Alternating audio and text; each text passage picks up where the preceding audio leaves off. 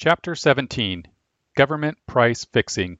It is not, saith the buyer, but when he is gone his way, then he boasteth. Proverbs 20:14. Once again, Hazlitt returned to the issue of government price fixing. In chapters 13, 15, and 16, this price fixing was in the form of price floors. In this chapter, he dealt with price ceilings, but the theoretical issue is the same in all of these chapters. The state's interference with the price system, a system that rests on two legal principles: one, private ownership, which includes the right to disown property, and two, the right to make a bid for ownership. By right, I mean an individual's ability to make a transaction or to refuse to make a transaction in a legal system that preserves the right to exclude. So did Hazlitt. Hazlitt wrote that governments resort to price ceilings during wartime. In early 1946, the United States was just coming out of 4 years of price and wage ceilings. The transition was not yet complete when he wrote his book. 1. Owners. Members of one group of owners have legal title to property. This includes their labor, which they can rent. Because these owners have legal title, they have the right to transfer this legal title to disown something. We call this act of disownership selling. Members of another group of owners have legal title to money, the most marketable commodity. They also have the right to disown money. We call this act of disownership buying. 2. Window. We have covered this repeatedly in earlier chapters. Buyers of money, sellers of services, seek out sellers of money, buyers of services. The market is a complex, institutional arrangement that is the product of years of exchanges. These exchanges have been based on private ownership. Legal and customary arrangements have established an individual's legal right to buy and sell without the threat of coercion, including coercion by authorized agents of the state. Prices have developed over periods of time. These are not fixed by law, but they are familiar to participants. Prices convey valuable information to participants. Prices make their decision-making more accurate. People can more easily count the cost of their decisions, past, present, and future. Prices fluctuate, but normally they do not fluctuate much. This stability reduces the cost of transactions. Past prices do not guarantee future prices, but they do point to a pattern. This pattern reduces uncertainty. When prices get comparatively high, sellers enter the market now. When prices get comparatively low, buyers enter the market now. Final buyers are the sources of market pricing. They possess the most marketable commodity, money. They compete against other buyers. The free market is an auction, both in theory and practice. Entrepreneurs who buy production goods and services try to guess what final buyers will pay and in what quantities, but no one knows. Good guesses produce profits. Bad guesses produce losses. Final buyers retain control over production and distribution by means of their bids. High bid wins. 3. Stone. The state enters the scene. Politicians are told by voters that certain prices are too high. Sellers are gouging buyers. Buyers say, buyers do not tell politicians, we buyers are driving up prices. Stop us before we spend again. No, they blame sellers, who are simply responding to the highest bids, sale by sale. Politicians pass laws against rising prices. These laws impose what are called price ceilings.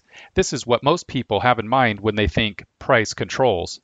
Voters do not understand this economic law. There are no price controls. There are only people controls. People bid to buy. A price control law makes it illegal for a seller to complete the transaction. Buyers make bids above the price ceiling, but sellers who do not want to be arrested resist the temptation to sell, at least in the legal markets. Hazlitt described the argument of voters who want these people controls. They want to control the rich. The argument for holding down the price of these goods will run something like this. If we leave beef, let us say, to the mercies of the free market, the price will be pushed up by competitive bidding so that only the rich will get it.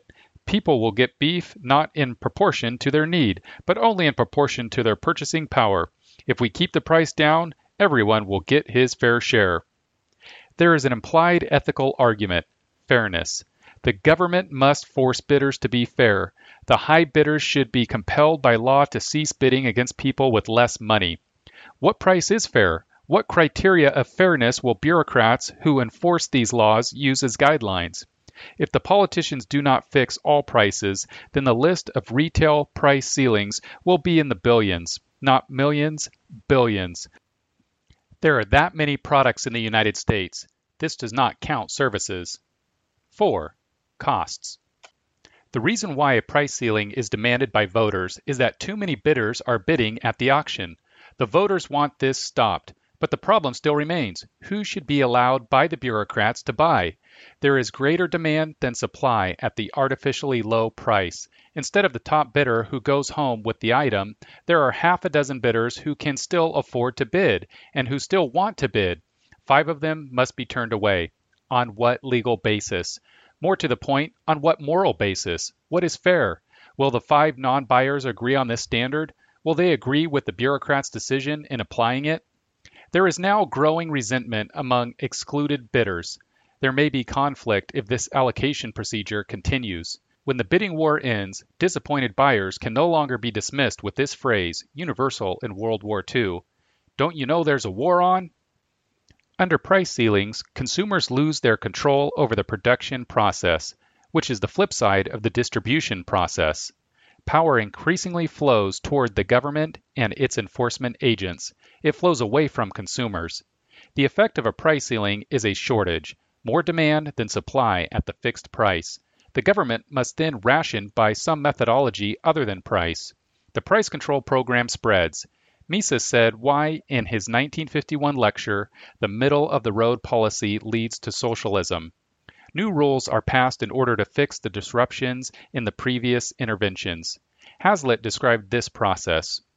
But as the government extends this price fixing backwards, it extends at the same time the consequences that originally drove it to this course. Assuming that it has the courage to fix these costs and is able to enforce its decisions, then it merely in turn creates shortages of the various factors, labor, feedstuffs, wheat, or whatever, that enter into the production of the final commodities. Thus, the government is driven to controls in ever-widening circles, and the final consequence will be the same as that of universal price fixing.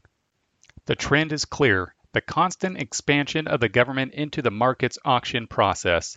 Hazlitt explained, the natural consequences of a thoroughgoing overall price control which seeks to perpetuate a given historic price level, in brief, must ultimately be a completely regimented economy.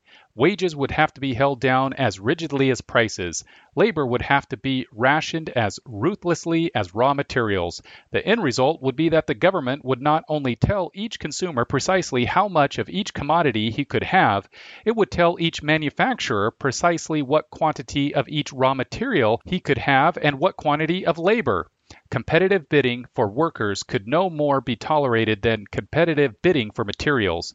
The result would be a petrified totalitarian economy, with every business firm and every worker at the mercy of the government, and with a final abandonment of all the traditional liberties we have known.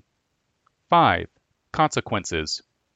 Under price ceiling, bidding is illegal. Prices no longer convey accurate information about supply and demand. Output falls. Economic growth falls or disappears. Rationing spreads. Shortages increase. Of course, none of this happens if the central bank deflates, but they rarely do. The West did not march down the road to serfdom after World War II. Before 1946 was over, a strike by beef producers forced President Truman to remove all price controls on beef. That was the end of most of the national controls. The American public got tired of the shortages. They got tired of the rationing coupons. They wanted to return to the world of 1941. In Great Britain, the Labour Party won the 1945 election. They kept the price controls in place until 1951. Shortages were universal. So was rationing.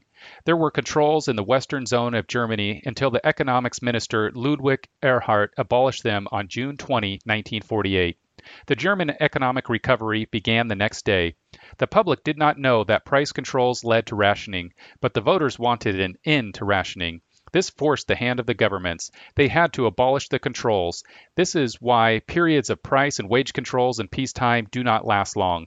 Voters will not tolerate rationing, except in limited markets. Nixon imposed price and wage controls by fiat on August 15, 1971, the day he abolished the gold exchange standard. The controls created bottlenecks, visible in long lines at gasoline stations.